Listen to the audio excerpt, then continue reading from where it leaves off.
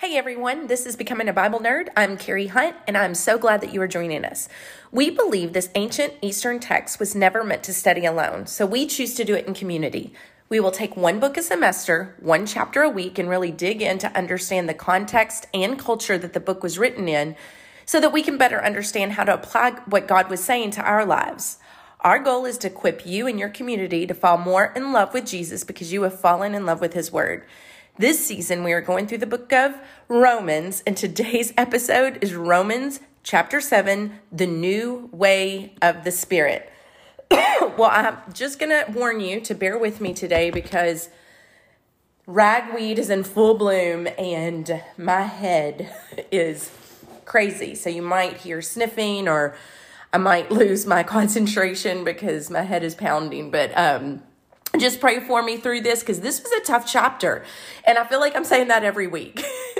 But you know what? The good news is right before I logged on, I went ahead and read chapter 8. And oh my goodness, there's nugget after nugget after nugget of goodness in chapter 8. So that's going to be exciting. It's not going to be near as difficult as these chapters have been. So the first thing that I want to mention before we get started is if we don't get this, and what this is this death to old man and this new way in the Spirit, we will fall under one of two things. One, Paul talks about this in the last chapter, in chapter 6. We will abuse grace and keep on sinning. And all that does is destroy us. Sin is a trap that will hold us back from the fullness of life that God created for us and the joy of our salvation. So we'll fall under that trap, or trap number 2, legalism. And Paul is addressing what that is doing to him at the end of this chapter. So we'll talk about that more and more. But one of two things, if we stay under this law, then we will abuse grace and keep on sinning, or we will fall under legalism and absolutely destroy those around us and be exhausted doing it. So at the beginning of this chapter, Paul uses the analogy or the illustration of a marriage and relates that to this dying to one covenant and being married to another. What this chapter is not is a condemnation for those of you that have been divorced. Divorce, marriage, and what the Bible says about it, it's a very complicated, complex topic. I don't have time to go in that today, but if you are interested in learning more about really what truly the Bible says about divorce, there is a book called Divorce in the Church by David. Oh, he's got a long last name. You know what? I'll actually put a link in the notes to this, and also on our Facebook, in the comments below this post, I will post a picture of the book, what I'm talking about. But what this is just a good analogy from a common day practice. So I'm going to open up by reading the word through verse 6. So the subtitle's an illustration from marriage. Since I am speaking to those who understand law, brothers, you are unaware that the law has authority over someone as long as he lives. Let me redo that. Are you unaware? It was a question. Are you unaware that the law has authority over someone as long as he lives? For example, a married woman is legally bound to her husband while he lives. But if her husband dies, she is released from the law regarding the husband. So then, if she gives herself to another man while her husband is living, she will be called an adulteress. But if her husband dies, she is free from that law. Then, if she gives herself to another man, she is not an adulteress. Therefore, my brothers, you also were put to death in relation to the law through the crucified body of the Messiah, so that you may belong to another, to him who was raised from the dead, that we may bear fruit for God. For when we were in the flesh, the sinful passions operated through the law in every part of us and bore fruit for death. But now we have been released from the law since we have died to what held us, so that we may serve in a new way of the Spirit and not in the old letter of the law. Clear as mud, isn't it? So let's break this down. So in this analogy, we have the law. And he is not talking to just people who would understand the law, which is the law of Moses, just any law. Society has laws, and laws is a standard of conduct which man is expected to live up to. There are unspoken standards. Just the analogy of whenever somebody says, well, that's not fair. They have a set of laws that they are living by and believing that man is not measuring up to them. The purpose of the law is to condemn. It points out wrongdoing and punishes. So the law in this analogy is the law. The woman in this analogy is all of us. It is the believers that he is talking to. Husband number one is Adam. It's the old man. And in this, we need to know that the law binds the man and woman together. And that means we share in the lifestyles. And the lifestyles of Adam in his sin nature was bondage and shame and death. But if Adam dies, then the law has to be silent and allow us to remarry. Well, what is crazy is Jesus became Adam. Adam is a dom, man. Jesus became Adam and died on the cross so that we could be free from that marriage covenant. And now we get to marry husband number two, which is the risen Jesus. And like the law with Adam, this new marriage is going to bind us together, and we share in the characteristics of that marriage, which is freedom and life and power. So I said earlier that the purpose of the law is to condemn and point out the wrong in our life and punish it. Its effect is to discourage people, which produces despair. So we as humans adjust to it and we compensate. And because of this despair, we end up creating a bigger problem. We want to be recognized, because since we do break the law, we want to be recognized when we've kept it. And the law doesn't do that. The law doesn't just pop up and go, oh, good job, you did what you were supposed to do.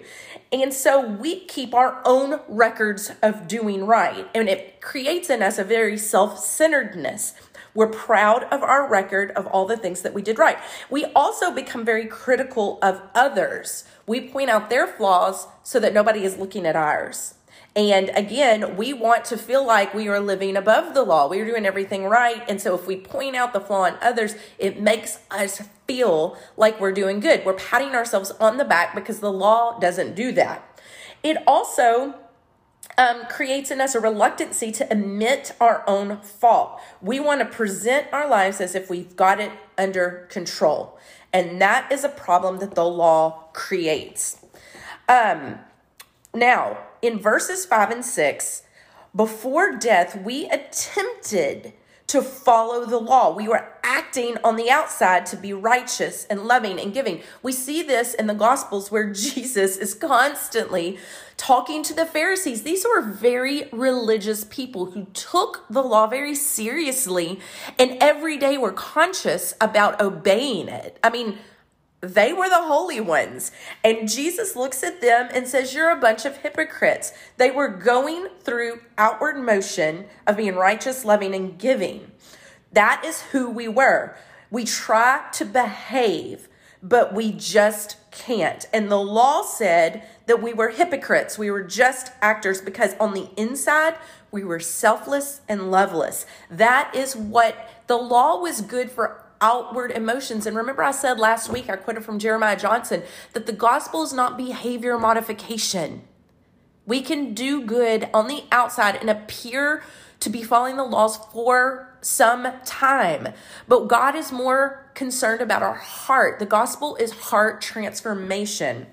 So now with our second husband, the risen Christ, we are kind because Christ is kind and he is in us.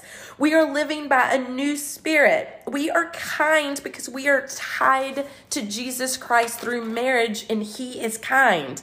And now we can fall And we're going to fall, but we won't be condemned like the law did. We can admit our failures and know that they're going to be forgotten. We can live with this assurity that God's not just going around being unhappy with us all the time. We are made right through Christ. I love this. This came from Ray Stedman's. A lot of what I'm opening with came from Ray Stedman's devotional on the book of Romans. I think he did a really good job of putting this in practical words, and this was a direct quote from him. He said, "The law never straightened us out. Love did. It was Jesus on the cross and his Spirit coming inside of us that straightened us out. We are free to fail and still be loved." I want you to hear that this morning.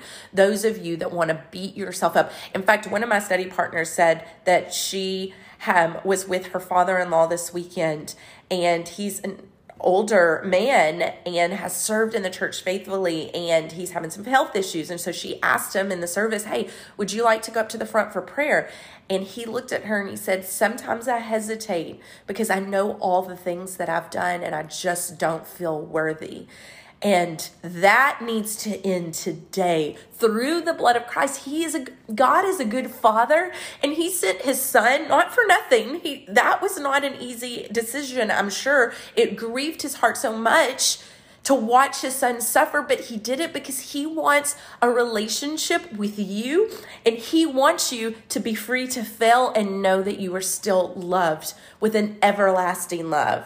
So good news in the gospel. Let's see where we are. Oh, I wanted to read this from the Jewish New Testament commentary, and this was I thought it was good commentary on what we are talking about. It says, and I'm going to read it directly, "It is not the Torah." The Torah is another word for the law, the 5 books of Moses.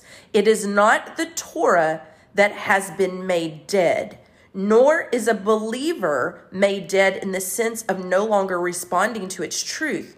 Rather, he has been made dead not to all of the Torah, but to 3 aspects of it." So remember, when Christ died on the cross and we get baptized, that is a picture of our old man being buried, and we are putting to death the law, and we are being raised with Christ, and we are walking, as verse 6 says, in a new way of the Spirit. So these are the 3 aspects that we are dying to.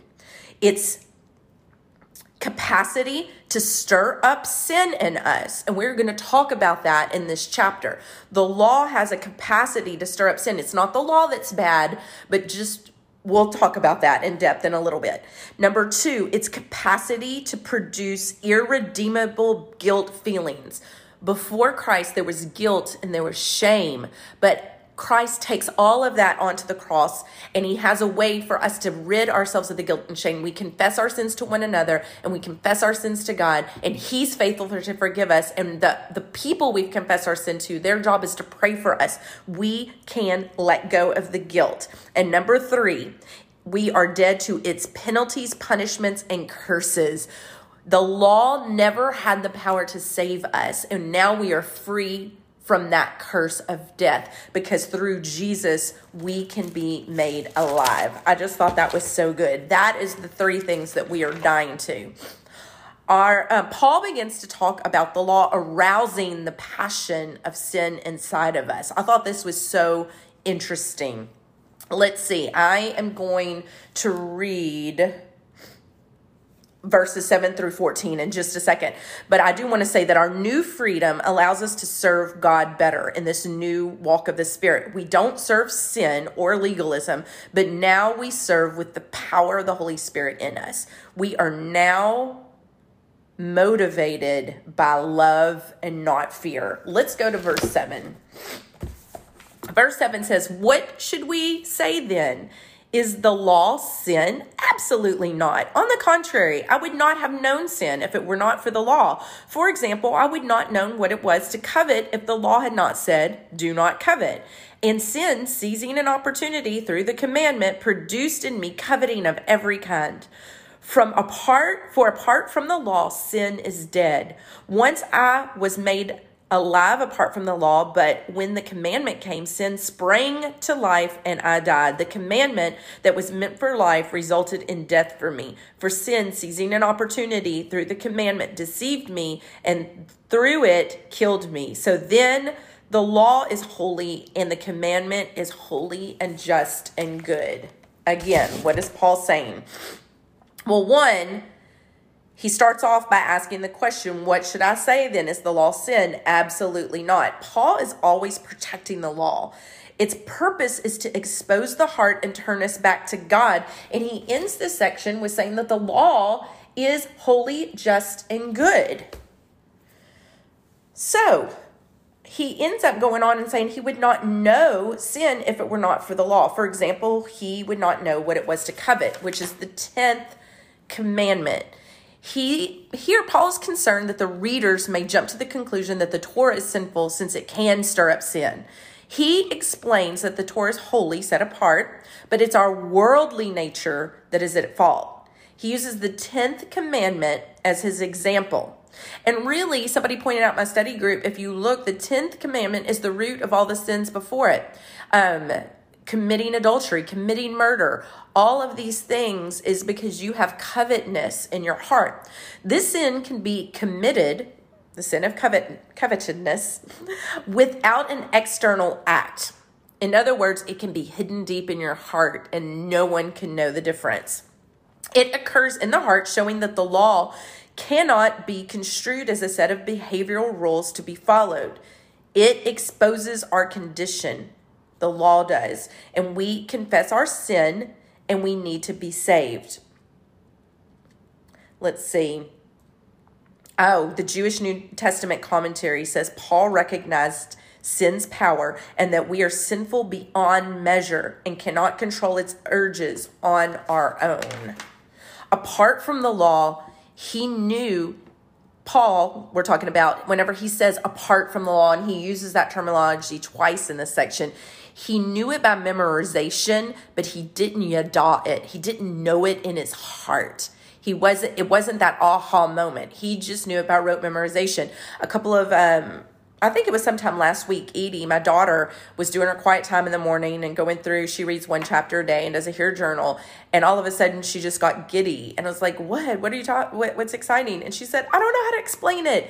And it was just kind of that yada moment. It was that moment where there was a rhema word. It came alive to her. Like it's something that she had read before and been familiar with, but all of a sudden it clicked. The dots connected and she was so excited. And again, she said, I can't even explain it. It's just, I know it now.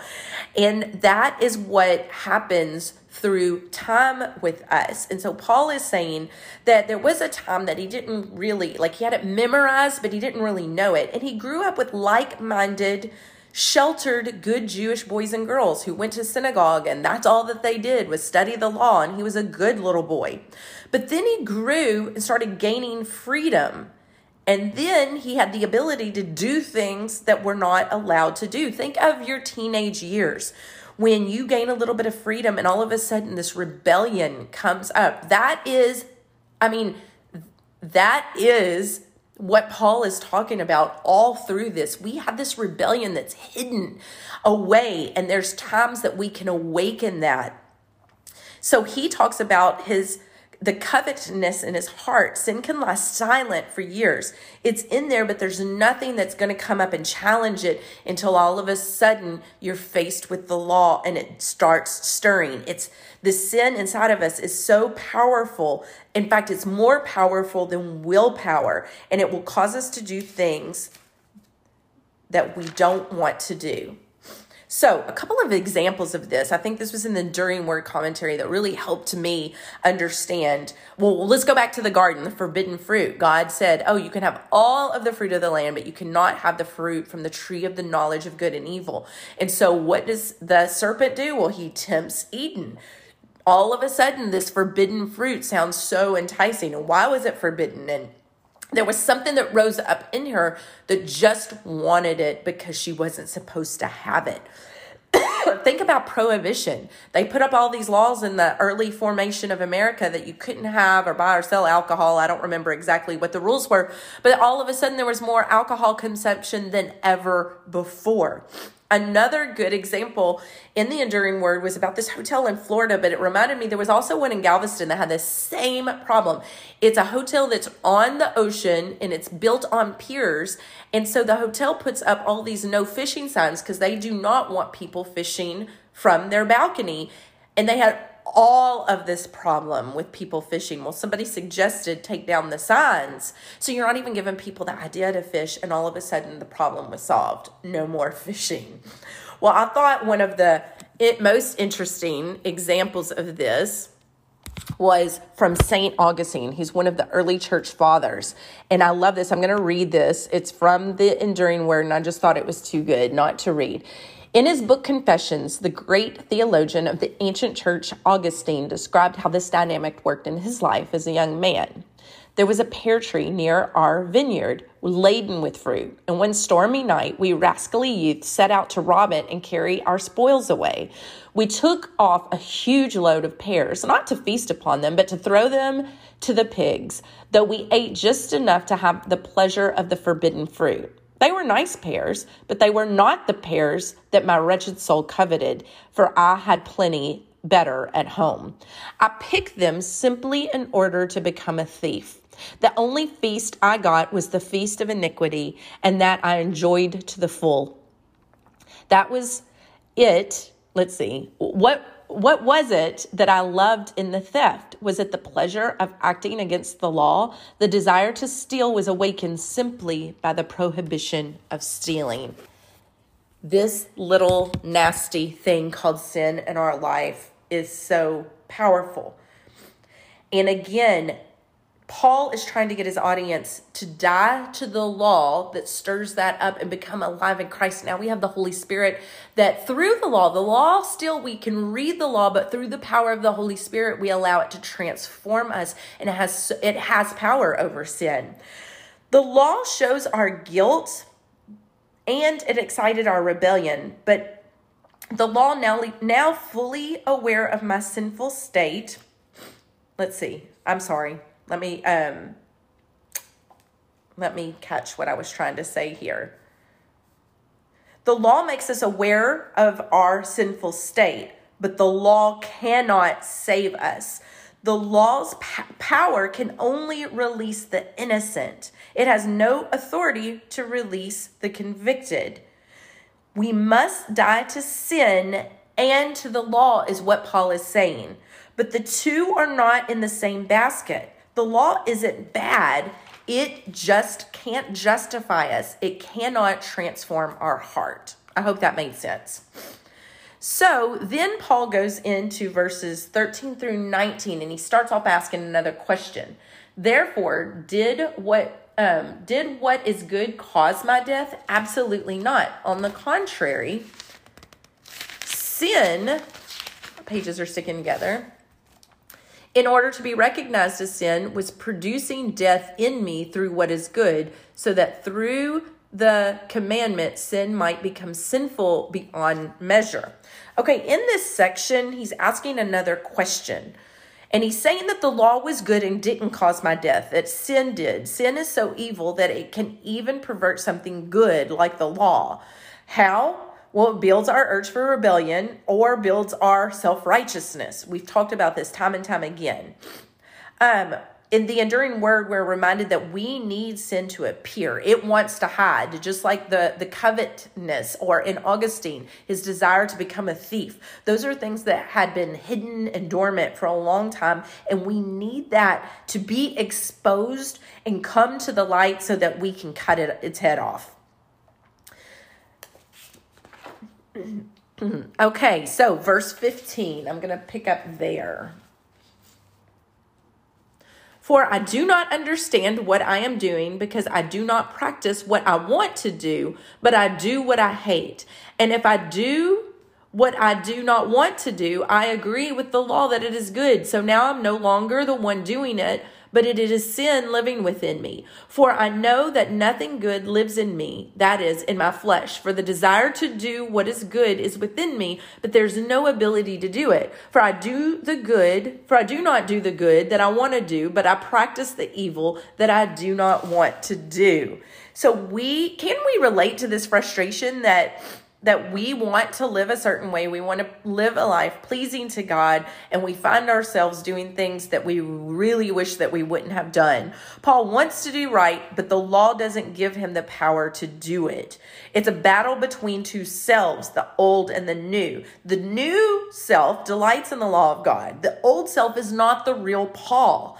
And I thought this was interesting because the enemy is going to come and say that old self is the real you, and the new self is just an actor, is a hypocrite. But that is not truth. That is a lie. And we have to speak truth to us. We have to speak truth so that we know, no, this new self is who I was created to be in Christ Jesus. His Spirit is alive in me and awakening the real me. So Paul goes on and he says that he calls himself wretched in verse 24. I'm going to read that. What a wretched man am I? Who will rescue me from this dying body? I thank God through Jesus Christ our Lord. So what he is saying here, this word wretched means that you are wretched through exhaustion of hard labor. Paul is literally worn out from trying to please God and obey the law. He is overwhelmed and he's desperate for deliverance over sin's power.